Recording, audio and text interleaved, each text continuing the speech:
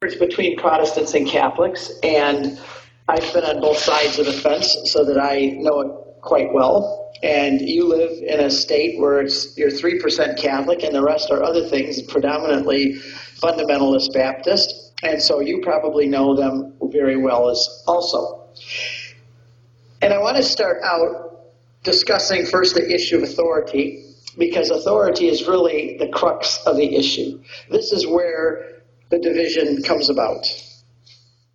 This is where we are really different. Everything else flows from the issue of authority. When the church says something, when the tradition says something, when the Pope declares something, we have a certain source for authority, and therefore that is what we believe and we do. The Protestant has a different source for authority. They reject our way of thinking. They reject our Pope and our tradition. They reject many of our dogmas and our theology. And so they are going to have a very different source of authority, and this is really where the difference lies. And then we'll talk about some of the things that radiate out from there. After we talk about the authority issue a little bit, I hope they have time, we'll get into what I call the 10 zingers. The questions that Catholics get asked, which show the differences very plainly in the questions that you get asked, like, are you born again? And where does it say in the Bible you should pray to dead saints and these kind of things? So I want to start out just with the authority part first. We believe as Catholics that there are three sources of authority, really two. And the third one is an interpreter. It reminds me of a three-legged stool. You're all sitting on four-legged chairs. You could get away with only three legs, and the chair would still stand. You take away one more, you're on the floor. The authority that the church believes is like a three-legged stool. The first one is sacred scripture, the inspired, infallible, inerrant Word of God. It stands unique because it is the only inspired Word of God. We have a second leg on the stool, and that is called sacred tradition. It is also the Word of God. It also flows from the same spring, the same source. The Word of God actually is not a book or a tradition. What is the Word of God when you come right down to it? The Word of God is a person. It is Jesus, the second person of the Trinity. In the beginning was the Word. It doesn't say in the beginning was the Bible. In the beginning was the Word, and the Word became flesh and dwelt among us. The Word of God is primarily a person, and that's where we have to begin. And that person revealed himself to us. And in that revelation, it came in two ways. It came when he revealed himself on earth. He picked 12 men who followed him and became the apostles. And they then taught what they knew about him, and some of it got written down. The part that was taught about him became the tradition. The part that's written down became the scriptures, the New Testament. Now we have in common with the Protestants the scriptures. Now we have 73 books in our Bible, they have 66, but it's relatively a small difference because we have the same New Testament, 27 books in the New Testament. So what we have in common with them is many things. We have the New Testament in common, though we interpret it differently. We have a belief in Jesus Christ as both God and man we hold in common. We hold the Trinity in common, that there's a Father, Son, and Holy Spirit. Three persons make up one God, not three gods, one God in three persons. Now, we do not hold those things in common with the Jehovah's Witnesses. We do not hold them in common with the Mormons. They call themselves Christians. They are not. They are cults. They are heretics. We call them what they are. When someone denies that Jesus is God in the flesh, they are a heretic. Flat out, that's what they are. They are incorrect, they are wrong, and a heretic. The church condemned that view back in the early centuries. There's no question about it. The Jehovah's Witnesses are the same. They believe that Jesus was Michael the archangel, and that he is a creature. He had a beginning. They're heretics. They are not, and they don't have things in common. They have the same Bible in common with us, but it's not the same Bible. They've changed it. We read, in the beginning was the Word, and the Word was with God, and the Word was God. Do you know what their Watchtower translation says? In the beginning was the Word, and the Word was with God, and the Word was a God. A God. One of many. They're heretics. So we have much in common, though, with the Baptists who are down the street from you and that you work with. We have much in common. We both believe that Jesus died on the cross and shed his blood to pay for our sins. How that gets applied to our life, we view differently.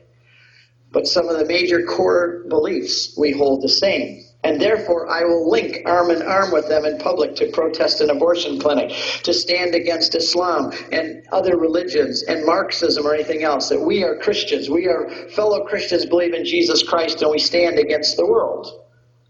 But then when it comes down to certain specific things and we're in-house now we're going to argue. Usually we don't start it. Usually they start it. Unless it's me. Then I'll start it. But we have this three-legged stool of sacred scripture and tradition which came from the mouth of the apostles. When the apostles died, public revelation ceased, and there was no more revelation that is binding upon us. Everything was given to the apostles. It was like a big cabbage, a big red cabbage, if you want to view it that way. It's called the deposit of the faith. And it was both in sacred tradition and in scripture. And the sacred tradition and the scripture was together, and in order to understand it, it takes time. It's not easy to understand everything. Even in the letter of 2 Peter, Peter writes and says, we read the writings of our beloved brother Paul, some of them which are hard to understand. Even Peter writes that many people find Paul's writings hard to understand, and they twist them to their own destruction. Oh boy, do we see a lot of that. But this apostolic deposit reveals itself in two ways. Number one, in a book, and number two, in a sacred tradition that was not written down. But it's the life of the church. It's in the liturgy. It's in the life of the church. It's in the sacraments. The sacred tradition is there. In Scripture, it says that there is tradition. Now, when I was growing up, I was taught that tradition was bad. It was the naughty T word. Catholics have tradition. We have the Word of God. We have the Bible. They have tradition. Thank you very much. And that's why we rejected what you had, because you had all these man-made traditions like the Assumption of Mary, the Immaculate Conception, you pray to saints, you have purgatory, all these things you can't find in the Bible. Before we go too much farther, I want to ask the question. When somebody says to you, where do you find that in the Bible? Have any of you ever heard that? Purgatory. Prayer to saints. Where do you find that in the Bible? How do you answer that? Where do you find the word Bible in the Bible? That's exactly, you're right on the right track. I simply ask, and you should remember this, because this is the way you answer that question. Then you put the opponent on the defensive, and you're sitting at the driver's seat now. You simply say, where do you find in the Bible that you have to find everything in the Bible? Think about that for a moment. They're trying to make a statement that everything has to be found explicitly stated in the Bible before we believe it. Correct? That's the whole point. If you can't find purgatory in the Bible, where is it in the Bible? If you can't show it to me right now, chapter and verse, then it's not true because you made it up as a tradition. But they are saying that everything has to be found in the Bible. But if the Bible is their source for everything, then I want them to show me where in the Bible it says they have to find everything in the Bible, which they cannot find. Therefore, it knocks their argument right out from under them, and now they're scrambling through Scripture to try and find out where they can show you something that you just asked them. And they'll come to 1 Timothy 3:16, all Scripture is inspired, and this is what they'll say. And is profitable for correction, reproof. It doesn't say that it's the only source. It just says that Scripture is inspired and it is profitable to do these things. Well, great. In Ephesians, it says that the apostles, prophets, pastors, and teachers also are profitable to do the same things that Scripture does. The Scriptures are not, they are the infallible, inspired Word of God, but nowhere does it say they are the only source of authority. And if they use that argument, they've proved too much, because when Paul was writing, there was no New Testament yet, and what he was referring to as Scripture was only the Old Testament, and not the New Testament. Didn't come yet. So you ask that question, where do you find in the Bible? You have to find everything in the Bible. Because in Scripture, you're going to see that there are three sources of tradition, not one. Yes, we have sacred tradition. First leg of the stool. Second, we have sacred tradition. Second leg of the stool. What's the third leg of the stool? The magisterium of the church. All three of those are necessary. You remove one and the other two fall. You need three legs of a stool to stand. You move one out of there and the chair falls down. You need all three. Where did they all come from? Let's go back to the very beginning. Moses is at Mount Sinai. He meets God. God introduces himself for the first time by name. Do you realize that? Abraham, Noah, Adam, and Eve, none of them knew God's name. They only called him Elohim, God. Generic name, word for God. But Moses had the audacity to say, what's your name? You know, you could be around someone for a long time, and if you don't know their name, you really don't know them. You are still a stranger if you just meet them, talk to them. When they introduce themselves by name, what happens? They become vulnerable. They become known to you. It's like they open up. Now you know them. Names are important. If you don't think names are important, go up to somebody named George and say, hello, Fred, how are you today? You'll see how much name's important. God introduced himself to Moses for the first time to humanity by name. Moses said, if I go to tell Pharaoh who sent me, who should I say sent me? And God says, tell them, I am that I am sent you. I am. I am existence. You tell them I am sent you. That is my name through all of eternity. So God introduces himself by name. And then Moses goes up on the mountain. And he meets with God for 40 days. And he comes down from the mountain. And what does Moses have? You ask any Jewish rabbi, and he'll tell you Moses had three things. He had the written word of God on stone. He had the oral tradition, what God had taught him orally, that was not written down and never was. And he had the teaching authority that God gave him. He had those three things. He had the written word of God, the oral tradition, and he was the magisterium. He was the teaching office of Israel. And it says that Moses took his seat, his cathedra, Exodus chapter 18. Moses took his seat and he judged the people. And I have a Protestant commentary. It's one of the most authoritative, well-respected, and used commentaries in the Protestant world, Kyle and Delitzsch. And it says that God came, I just love the way he writes this because I couldn't have said it better, and I just loved that he says it this way. God gave Moses the gift of infallible interpretation. If they would know that a Catholic would use that, they would retract that and say it another way. But in my book, Upon This Rock, I have that quote in there because I found it very interesting that Protestant theologians would say this. But Moses came down with the word of God in stone, the word of God in tradition, and the teaching authority of Moses. And it was called the chair of Moses. If I was a Jew up here teaching you today's scripture, I wouldn't be standing. I'd be sitting. Because sitting represents the teaching authority of Moses among the Jews. And even there was a tradition in the time of Jesus when he was in Israel. Every synagogue had a stone chair up here. And the scribes and the Pharisees, when they taught in the synagogues, would sit in the stone chair and they would teach. And therefore Jesus says in Matthew 23, verse 2, the scribes and the Pharisees, they sit in the chair of Moses. Therefore do whatever they tell you. Did you know that verse was in there? Isn't that interesting?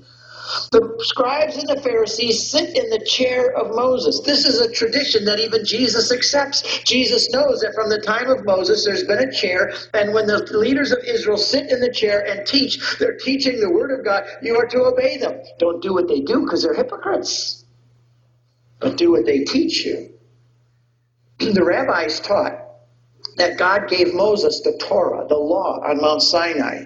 And Moses passed it on to Joshua. Joshua passed it on to the judges. The judges passed it on to the prophets. The prophets passed it on to the general assembly, like the Sanhedrin. And then Jesus comes and he says, you guys haven't used this well. Now I'm coming. I'm establishing a new Israel. The new Israel is going to encompass the whole earth, not just 8,000 square miles of the land of Israel. Now, Israel, I'm creating a new Israel now. It's going to include the whole world. The new covenant is going to include the whole world. And there's no longer the chair of Moses. It's now going to become the chair of who? Peter. Peter takes that position of interpreter.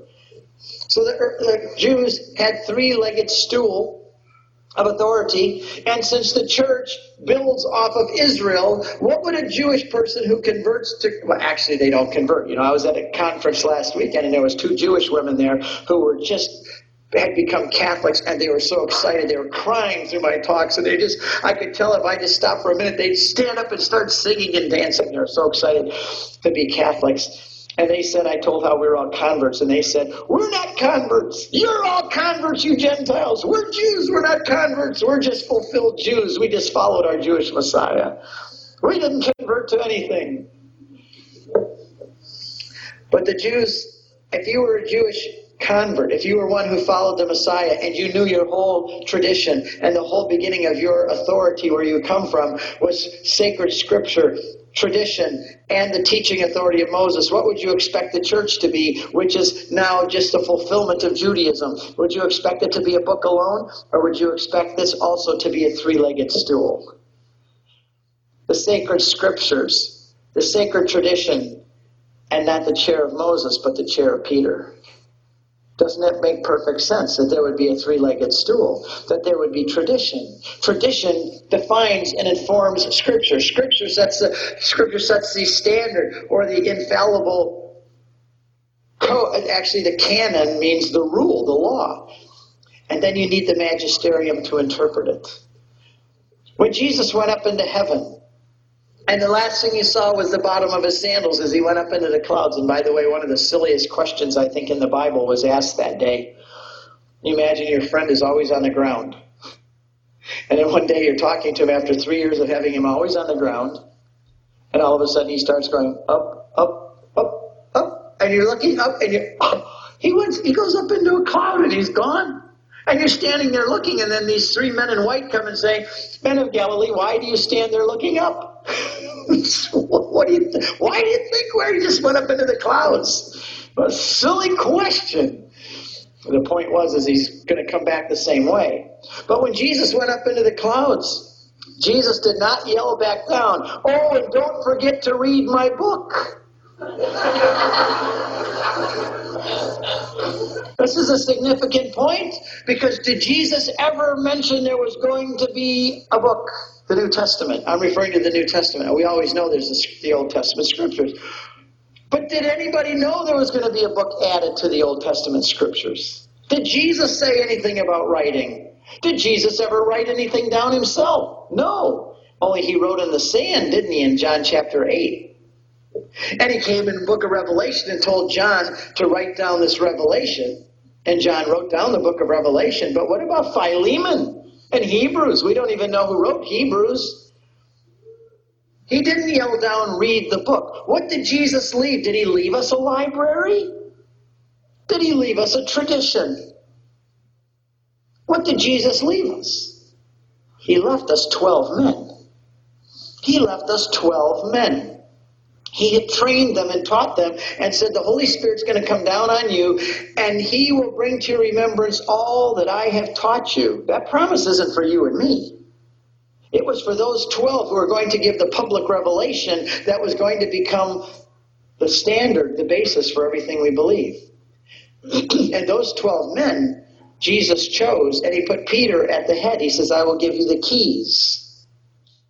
And what you bind on earth will be bound in heaven. We hear those words, what shall be bound on earth, what is bound on earth will be bound in heaven. What is loose on earth will be loose in heaven. We hear that at Mass and just kind of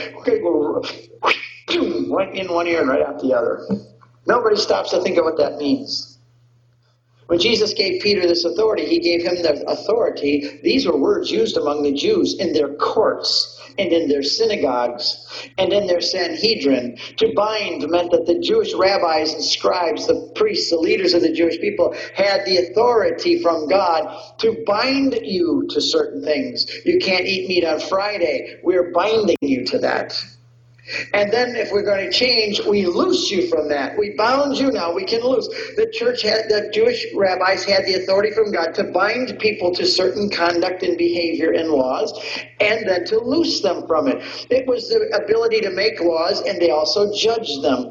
To bind and loose meant that you could accept someone into the community or to excommunicate them out of the community, the power to forgive sins, the power to claim, to say you're clean. So this was a power given to them. This is one that they had. Jesus took it away from them, and who did he give it to? Peter and the apostles. So Jesus, when he left, didn't leave a book or a tradition, never even said there was going to be a book.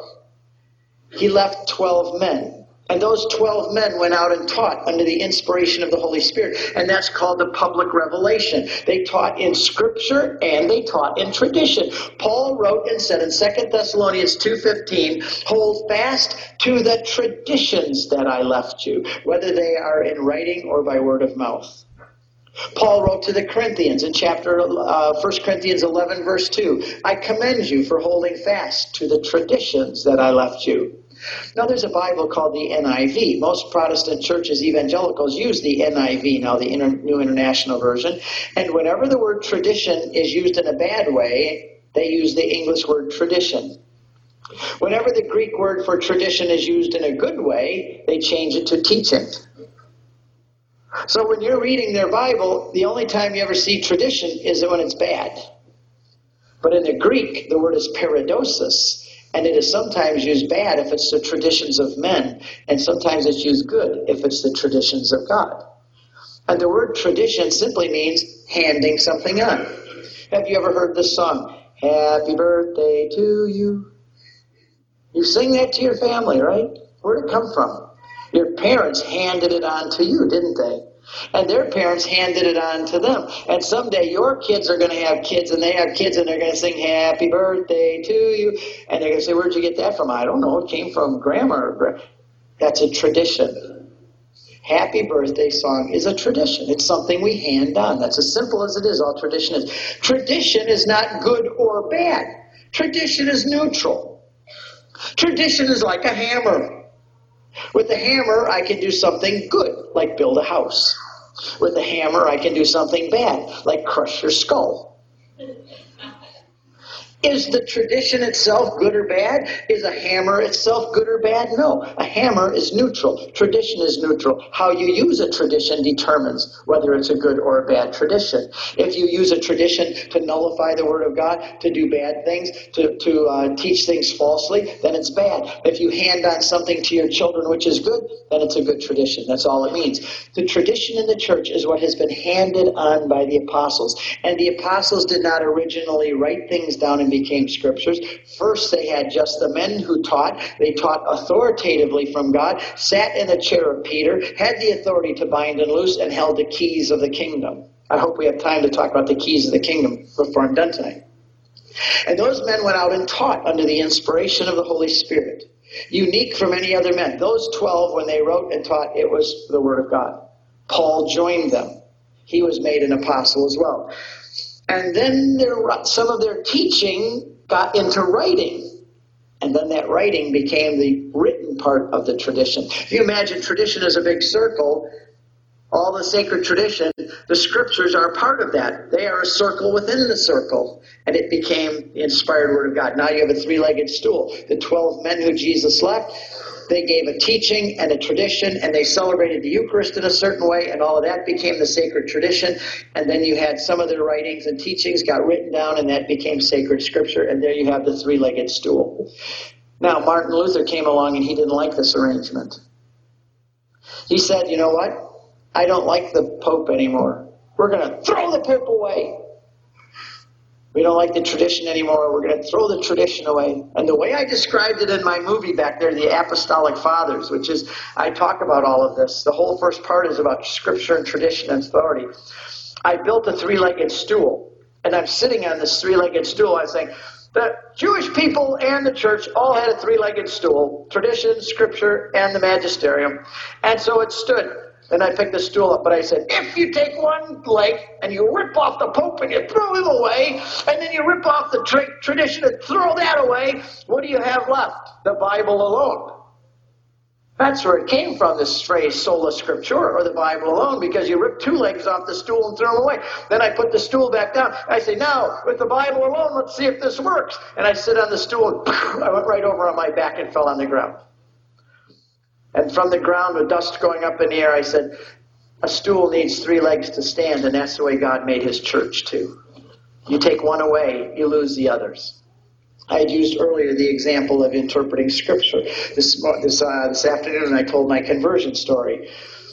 That one of the reasons that we converted was because I saw the problems within Protestantism. Who interprets the Bible? Who has the final authority to interpret the Bible? Nobody does in Protestantism. There is nobody. Billy Graham is not going to stand up and say, I have the final authority to this. He would never dare do that. James Dobson, as good as he is in many things about raising families and doing good political things in America, he's not going to stand up and say, I'm the Protestant Pope. Charles Stanley, who was head of the Southern Baptist Convention and who's on the television all the time preaching, he's never going to stand up and say, sometimes they act like it, but he's not going to stand up and say, I'm the final word on these things and what the Bible teaches. And because of this problem, there's all of the different denominations out there. We had this idea with the Bible alone. Martin Luther came up with this idea. He says, now that we've got the Bible in the hands of everybody, now every plowboy and servant girl can read and interpret the Bible for themselves. Isn't this wonderful? The Catholic Church has kept the Word of God from us, kept it in Latin. Now we've got it in the vernacular language, and now every plowboy and servant girl can read it for themselves. And they can find out how to get saved, really. Towards the end of his life, you know what Martin Luther said? Now that he let the cat out of the bag, and there were a whole bunch of people that decided they didn't agree with Martin Luther's interpretation of Scripture, and they broke away and called themselves the Anabaptists. And then the Calvin, they went out and started the Reformed, and Zwingli went off and started another group. And pretty soon they're splitting up in every direction. And Martin Luther, before he died, said, there are now as many theologies as there are heads. There are now as many theologies as there are heads, because when you threw out the teaching authority of the church, when you threw out the Pope, you created a billion new popes. And this was a huge problem. The Catholic Church has always understood that the three sources of authority all have to work together. If you have any one without the other, they don't work, it falls. Let's just take a look at the history of the Bible for just a minute and how the Bible got started. And could you begin a religion based on the Bible alone? Because this is what you hear from the Baptists out there. They don't have the sacred tradition. They don't have the magisterium of the church. They don't have a history. Every Baptist church is an independent congregation. They are not beholden to anyone. I could start my own tomorrow. I don't need any degree or anything else. I could put up a sign, Steve Ray Baptist Church. And if I'm good enough preacher and I got a warm enough handshake and I give enough services there and I market myself well enough, I can build my own church. And I'm Steve Ray Baptist Church. I'm convinced in the Philippines that I could go to the Philippines and start a church and be a millionaire in 5 years. Because there are Protestant pastors who retire here and they go to the Philippines and they start their own churches and live like kings. But can you with this idea of the Bible alone, can you build Christianity on the Bible alone? Well, let's take a look at it. The first 100 years. Could you build a religion based on the book alone in the first 100 years? No, you could not. Why not? Because it wasn't written yet. The New Testament was not written yet. It was in the process of being written. The Gospel of John was not written until after 97 AD. We learn from early history that John wrote his Gospel during the reign of Emperor Trajan, the Roman emperor. Roman Trajan became emperor in 97. Paul didn't write his first book until 54 AD. This is 25 years after the death and resurrection of Christ. The first book is written by Paul. Matthew, Mark, and Luke, we don't know the dates, but many think it's second half of the first century. All of them were written in the first century, but some towards the end. So if you are going to build a religion based on a book in the first century, 100 years, it's going to be very difficult because you don't have the book yet, and nobody even said there was going to be a book. Nobody's even anticipating a book. So what did they survive on? How did they know what to do on Sunday morning? How did they know how to get saved? How did they know how to live the Christian life? And don't think they didn't know, because this was the generation that was taken into the Roman Colosseum, and they stood there while lions charged at them, and the emperor would say, recant and deny your Christ and we'll let you go. And they said, we will not deny our Christ. We are Christians. As the lions pounced on them and ate everything and only left big pieces of bone. How did they have that courage to follow Christ without a New Testament, the Bible alone? What did they have? They had the apostles. They had the teaching authority of the church, and they already had the sacred tradition beginning. And the sacred tradition was preserved by who? The bishops. In my movie Apostolic Fathers, you see this armored truck driving up. And the first thing you say, oh no, what's Steve doing now? And the armored truck drives up in front of a bank. And the doors open, and I get out with $2 million in my hands in 2 bags. And I get out of the truck, and I go into the bank, and I have the armed guard go in with me. And we go into the bank, and I open the safe. I put the $2 million in the safe, and I shut the door, and I said, what did I just do? I did the same thing the apostles did. The apostles were like a rich man who took the great deposit of faith, and he deposited in the bank of the church. This is what they did. They took the great deposit of the faith, all that Jesus had given to them, those 12 men, and they went to the bank, the church, and they deposited it in the church. Now, who is in charge of taking care of that deposit? It is those who succeeded the apostles, the bishops. It is their job to preserve and to promulgate that tradition, what was taught and what was deposited.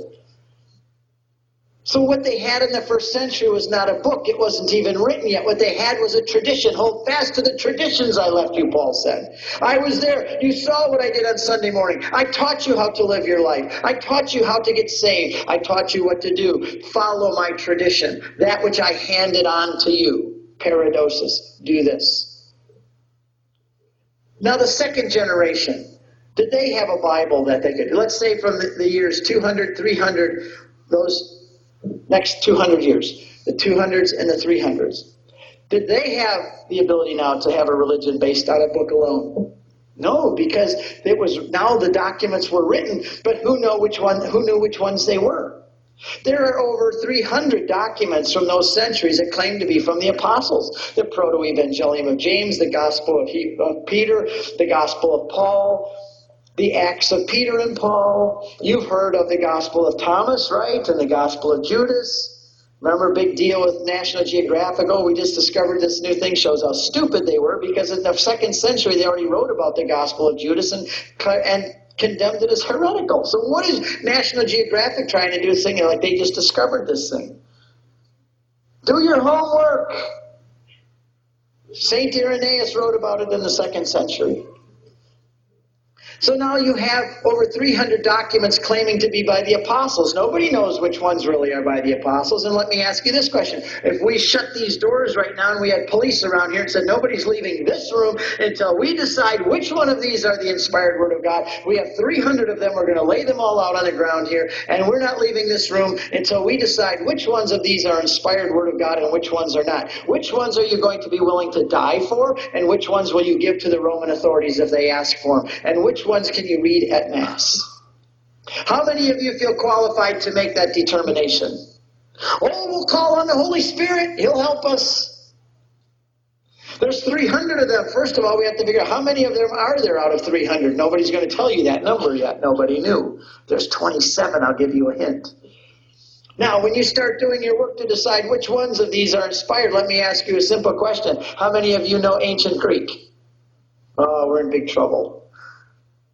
But this is what happened for the next 200 years in the church. They had these documents, but no one knew which ones belonged in the book. And there was discussion, and there was argument about it. And some churches in the East rejected the book of Revelation and Hebrews. Others kept those, and they included Clement and Shepherd of Hermes. And there was different collections of New Testaments around. A man named Marcion only accepted the writings of Paul and rejected the others. Then there were others that accepted only the original apostles and said Paul was an interloper. Who's he? He's not one of the original 12. And nobody knew which books belonged in the New Testament. It wasn't until the end of the 4th century before we had a final collection of books. And how did that get decided? By the councils of the Catholic Church, with the ratification of the Pope, said these 27 books can be read at Mass.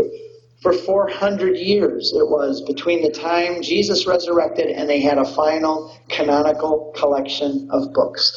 Do you know how long ago that is? Think of when did the Pilgrims come here on the Mayflower? Long time ago?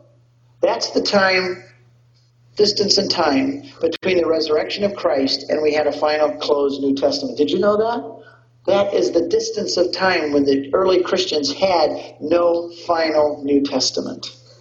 My dad, when we were kids driving to church, my dad would say, Steve, see those people going in that church?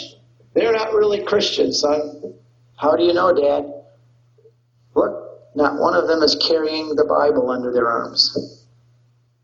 Now over there, son, those are real Christians. How do you know, Dad? Look at every one of them is carrying the Word of God. What would my dad have had to judge for all those Christians in the first 4 centuries? That they weren't Christians because they did not have a New Testament to carry to church with them. What did they do when they got to church? They heard the readings up here because they didn't have them. Now let's look at the next 1,000 years. Now we know that there are 27 books in the New Testament.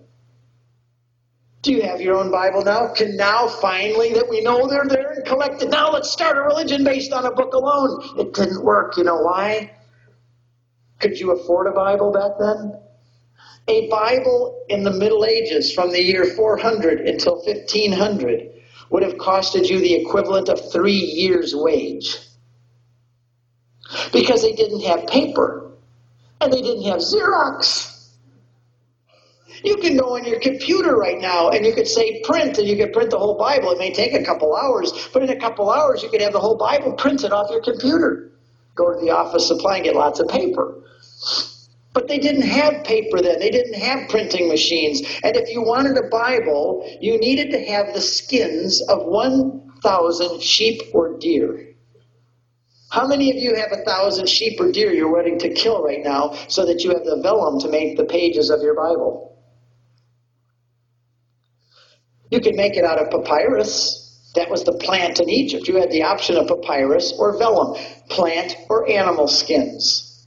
If you went the papyrus route, much cheaper, easier to get, much cheaper. But as soon as it gets wet or it gets in the wrong climate of humidity, it will disintegrate in a very short time. Are you willing to pay a man or a woman 3 years' wages to copy out the whole Bible by hand on papyrus, which is going to disintegrate in a few years?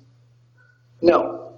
If you want to write the Bible, you're going to get vellum, which is animal skin. And it's going to take 900 to 1,000 deer or animals. And I have some of these pages at home. I bought them on eBay, so I'd have an example of them.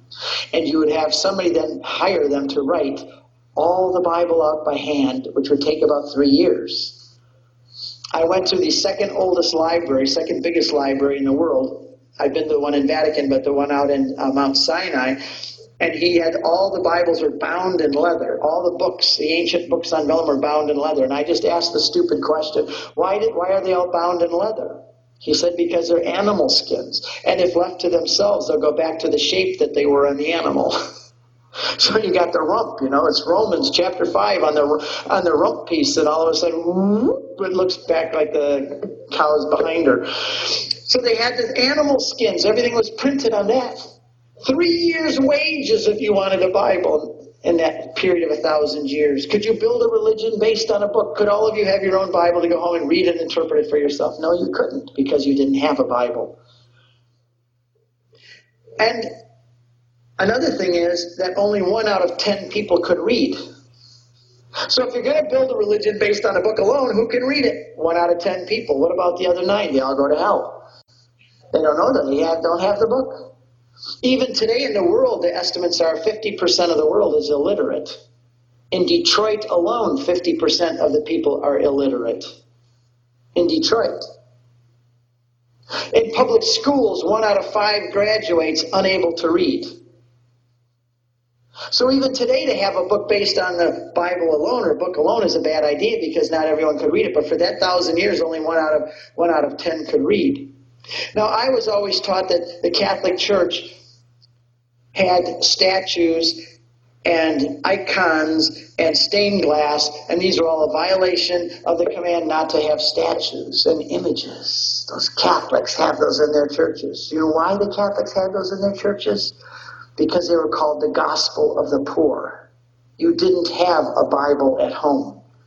If you wanted to know the stories of the Bible, grandmother would bring her little grandchildren into the church, and there she would show them the stained glass and the statues and the paintings and the icons, and she would say, see here, oh, that lady's very fat. She's riding on a donkey. Yes, that's Mary. She is pregnant with Jesus, the Word of God. And she'd go through the whole story of the Bible in the stained glass. The gospel of the poor. They cannot read. They don't have a Bible at home. And then they come to the statue of the man hanging on a cross with nails in his hand. And the little girl says, Grandma, why are they being so mean to that man? Why did they put nails in his hands? And then she says, that's Jesus. He died on the cross for us. See his shed blood? That's the blood that took away our sins. And she explained, it's the gospel of the poor. And when you came to the Mass and you heard the readings of the Sunday, for example, we just went to Mass, we heard the readings. How would you listen differently to the readings if you didn't have a Bible at home and you didn't have access to the Bible or to libraries or to the internet? How would you listen to the readings at Mass differently if you were illiterate and couldn't read? And knowing that that may be the only time in your life that you hear that particular passage of Scripture, how would you listen to it differently? The gospel of the poor was in the church. And I heard when I grew up that the Catholics kept the Bibles chained to the Pope, to the podium up here. And then they had a big screen here of metal to keep you from getting up here. And the Bibles were chained so that you couldn't get them. That way the priest could keep you by the throat. And he kept it in a language called Latin, so that you wouldn't understand it. Only he would. Because if you ever understood what the Bible said and you got it in your own language and you got the copy and you could take it home, you would find out the Catholic Church was really the whore of Babylon and the Pope was the Antichrist, and you could really find your way to get saved. This is what I was taught. Even in Switzerland, I had a great theologian that I love, took us to a church and he showed us, see up here in the rock, see where looks like something was ripped out. Yes, I see that. He said there used to be a fence here. And up on this side was the Word of God, and on that side was the people, and this great fence was there to keep people from the Word of God. Oh, that's terrible.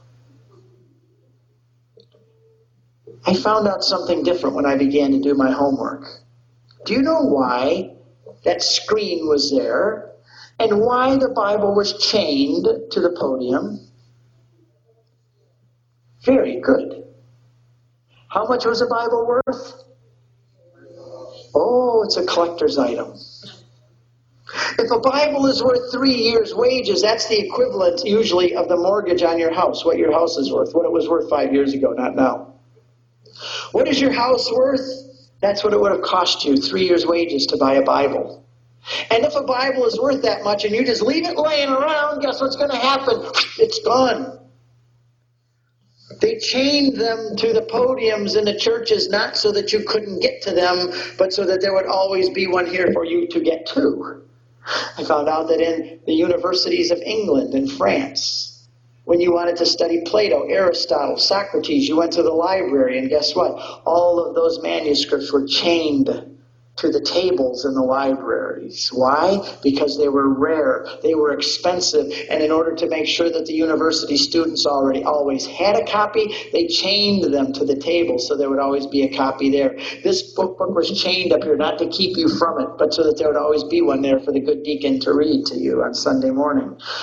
And on top of that, the fence that was there was also there to protect the book. And I heard that Catholics burned the Bible. Isn't that terrible? Burning the Word of God? That's sacrilegious. The Catholic Church, I found out, did burn the Bible. And the reason it burned it is because it loved it. What kind of sense does that make? I go to used bookstores a lot because I love buying books, especially old books you can't buy anymore. Some of them are better than books you can buy today. And so I always go and look in the used bookstores, and there's always, go to the Bible section, and there's some Bibles there that I buy, and I take them home and I burn them. I have a fire pit in the back of our yard. We burn a lot of our trash. And you say, you can't do that. And a couple times I actually brought one of these Bibles and showed you. I lit it on fire up here, and I quit doing it because once it set off the smoke detectors, and then I quit doing that. I don't do it anymore. But I bring those Bibles home and I burn them. And people said, you shouldn't do that, Steve, until I tell them what it is. It says on the cover, the New World Translation of Sacred Scripture. And you read in John chapter 1 that the word was with God and the word was a God. Those Bibles that I buy are the Jehovah's Witnesses Bibles, and I bring them back home and burn them so nobody else will pick one up and be deceived by it. Why did the Catholic Church burn Bibles? Because during the rebellion, which is called the Protestant Reformation, they were translating the Bible, and the Protestants were doing this in opposition to the Catholic Church, and they were changing words, and Martin Luther was adding the word alone, saved by faith alone, which we'll talk about tomorrow, and they were adding comments and notes which were heretical, and the Catholic Church, because she is in charge of the Scriptures, it is her job to take care of the Scriptures, she went out and got those Scriptures, and she burned them because she is in charge of making sure her children have pure milk. So this 1,000 years, you could not have your own Bible. So now we're talking for the first 1,500 years of Christianity, there was no Bible alone. You couldn't build a religion based on it. These people that talk about the Bible alone and you have to have the Word of God to be a real Christian are so anachronistic and out of touch with reality that it almost makes me, it would be funny if it wasn't so sad. They don't even know where their Bible came from. Ask them, where did your Bible came from? The Holy Spirit gave it. Of course, Holy Spirit. But through what process? They don't know where it came from. Now, Martin Luther comes along, but simultaneously comes the printing press. Gutenberg invents the printing press. What was the first book printed on the printing press? A Catholic Bible. I was told that Martin Luther finally got the Bible into the language of the German people so they could read it for themselves. And no one told me that the Catholic Church had already provided 13 editions of the Bible in German before Martin Luther was ever born. Now Martin Luther says, let's publish these and get them out, and they're heretical editions. Nobody uses the Bibles that Luther and Tyndale and Wycliffe printed now. They were so full of errors, they counted sometimes to 100 on 2 pages of errors. And so nobody uses those. But they said, let's get it out into the hands of the people. Now, can you start a religion based on a book alone? Sorry. What happened then was everybody started to read it for themselves and come up with their own interpretations. Martin Luther said something funny. He was very sacrilegious. He said something funny. These people now, they read the Bible all for themselves and they think they know everything. They swallowed the Holy Ghost, feathers and all. And so you have now this, everybody's interpreting it for themselves. And you can see in that 500 years from then to today where we've gotten. You go up and down any street of America and you see all these denominations and they all have the same idea. We have the book. Who wrote the book? The Holy Spirit is the author of the book. And where does he live? In me. How cool. I read the book who the author lives inside of me, so he interprets it for me as I read. Good idea. There's truth to that, by the way. But if you leave it at that and you say there's no tradition to inform you of what it means, and then there's no teaching authority to tell you the definition, the final interpretation of it, then everybody's going to go off in their own direction and have all their own ideas about what the Bible teaches and what it means. Now, we have the Pope. Where did this idea come from? We talked a little bit about Scripture and about tradition. Where did the idea of the Pope come from? Well, I'll start all the way back. Martin Luther threw him away. Took the legs off the stool. But from the very beginning, there was a chair of Moses. And he had the teaching authority. He taught the people of God. He judged them day and night and told them what God wanted them to do. And then when Jesus comes, he takes this authority away and he gives that authority to Peter and to the apostles. And I do a talk. It's over an hour long. It's back there called Peter, the Rock, the Keys, and the Chair. And it's also in my movie on Peter back there. At Caesarea Philippi, said, you are a rock, and on this rock I will build my church. And the gates of hell will not prevail against it. And people don't know this until they go there. And even 99 out of 100 people that go there never hear this. But when you go there, there is a rock at Caesarea Philippi. And in the rock is a cave. This is a huge rock, 50 feet high or more and 500 feet wide, a huge rock. And in the rock on the left-hand side is a cave. And in front of that cave was a big white temple. And the temple was to the divine Caesar Augustus. And the pagans would come to this place to worship and declare Caesar as Lord and to worship pagan gods. And this was a huge rock. It was where pagans came to worship with a false church in front of it. And they would take their living sacrifices and they'd walk through this big white, like a church. It was a pagan temple made out of imported marble. And they would walk through the temple with their living sacrifice. I don't know if it was human or animal or both. And they would throw it into the cave. And in the cave there was water at the bottom. And there you could not find the bottom. Josephus in the 1st century said, many have taken a string with a stone. And they've lowered it down and down and down into the cave. And there's no bottom. So guess what they called this cave? The gates of Hades. The entrance to the netherworld. The gates of hell. And so they would throw these down into there, and they would be giving these living sacrifices to the gods down in the gate, into the entrance of Hades. And if there was the water that came flowing out, and it's still there today when I take you to Caesarea Philippi, you see the water flowing out from that rock. And it's the headwaters of the Jordan River. It's the source of the Jordan River, the main source. And if you threw the living sacrifice in and then blood showed up in the water, it meant the gods down below had rejected your sacrifice and sent the blood out. It's the opposite in Christianity. Without the shedding of blood, there's no remission of sins. And so they would come and throw these in. And so there you're dealing with this rock, with the church, and the gates of hell. Guess what? How many of you knew this? When you read, you are Peter, and on this rock I will build my church, and the gates of hell will not prevail against it. You have here a false rock with a false church, with a false sacrifice to a false Lord.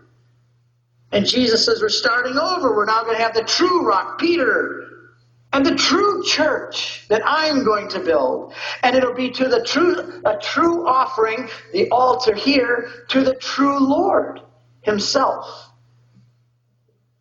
And then there was even more. There's next to that, on this side, from your perspective, there are niches carved in the wall, in the rock. Big carved. They're arched at the top and flat at the bottom. And some of them are huge, 10 feet high almost. And all the time people want to stand in there and get their picture taken like they're one of the gods. And the main god worshipped there was the god Pan. In fact, we read in the Bible that they went to Caesarea Philippi, but it wasn't called that earlier, and it's not called that today. It's called Panias. Today it's called Banyas because Arabs can't make the P sound. When they try to say P, it comes out B, B. So we call Papa. The Pope is Papa. They call him Baba. So the city of Panias became now the city of Banyas. And the city of Panias was the city of Pan. And what was Pan the god of? The god of sheep and shepherds. Think what Jesus is doing with Peter right now. False church, false rock, false Lord, false worship, and a false god of sheep and shepherds. I'm now the true shepherd of the sheep, and I'm appointing you to be my shepherd. And here are the keys of the kingdom to be the shepherd of my sheep. All of this is right there at Caesarea Philippi, Banyas. I could take you there and show it to you. It's in my movie back there. And if people understood this, they would never leave the Catholic Church. This was appointed that Peter would be the rock. He would have the keys. And what do the keys represent? I thought I understood what the keys represent. But the Pope is given the keys. I thought they meant that I could open the gates of heaven for you Catholics because I had the gospel. The gospel were the keys. And if I would take the keys, I could open up the gates of heaven by preaching you the gospel of accepting Jesus, ask him in your heart, leave the Catholic Church, now I just open the gates of heaven for you. That's what the keys are. But that's not what the keys are. I was thinking like an American with my Baptist glasses on. What do keys represent? They represented something very different. When Jesus said to Peter, I will give you the keys, it's singular you. Now you down here, you have this wonderful way of saying you. If it's one person, it's you. If it's a couple people, it's y'all. And if it's a lot of people, it's all y'all. And I'm trying to get this established in Michigan, but it's not working. I'm not having much success with it. I like it, though. I'm beginning to use it because it is much more descriptive when you say something. Jesus did not say when he talked to the apostles, I'm giving all y'all the keys. He gave the keys to you, Peter. And Peter had the keys. The keys represented exclusive dominion of the kingdom of God. Because in those days, the king had a royal steward. And the royal steward was second in command to the king. And when you read about the keys of the kingdom, you can't think about it like an American. You have to think about it like a Jew. What did the Jews think? They knew their history. The king always had a royal steward. And there's one set of keys for the kingdom that opened the front gates and the royal treasury and everything else. And the royal steward carried those keys around. And they were big 2x4 keys. They weren't the little keys we had. They were big 2x4 keys. And he carried those around, and it said everybody in Jerusalem would bow to him. They called him the Father of Jerusalem. He had a special office.